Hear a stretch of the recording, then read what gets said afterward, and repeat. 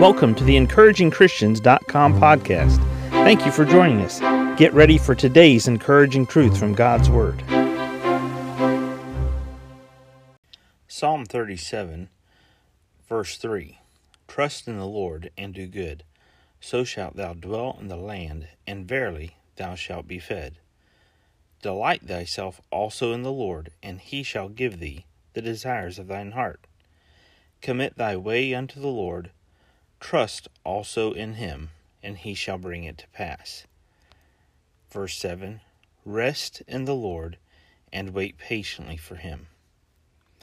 In all of these passages of Scripture, they have to do with our relationship with God and trusting him, committing our way to him, and allowing him to direct us, delighting in him and allowing him to give us the desires of our heart.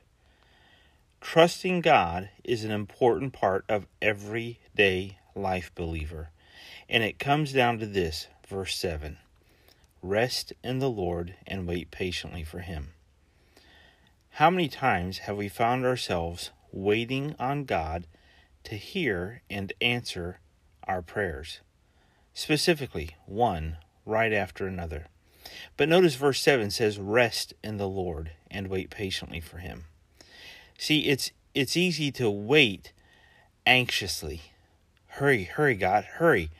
I need this answer, and I need it now. I need you to say yes to my prayer, God, and I need you to say yes right now. But notice verse 7 says, rest in the Lord and wait patiently for him. You and I have to learn this principle. Trusting God means relying upon God, letting it all go into his hands, and trusting that he has the master plan. He has all of the pieces to put the puzzle together for us, and he's going to take care of it. He's going to make sure everything works out just right. Rest in the Lord and wait patiently for him. Thank you for joining us today for the EncouragingChristians.com podcast. Please explore our website for more encouraging truths from God's Word.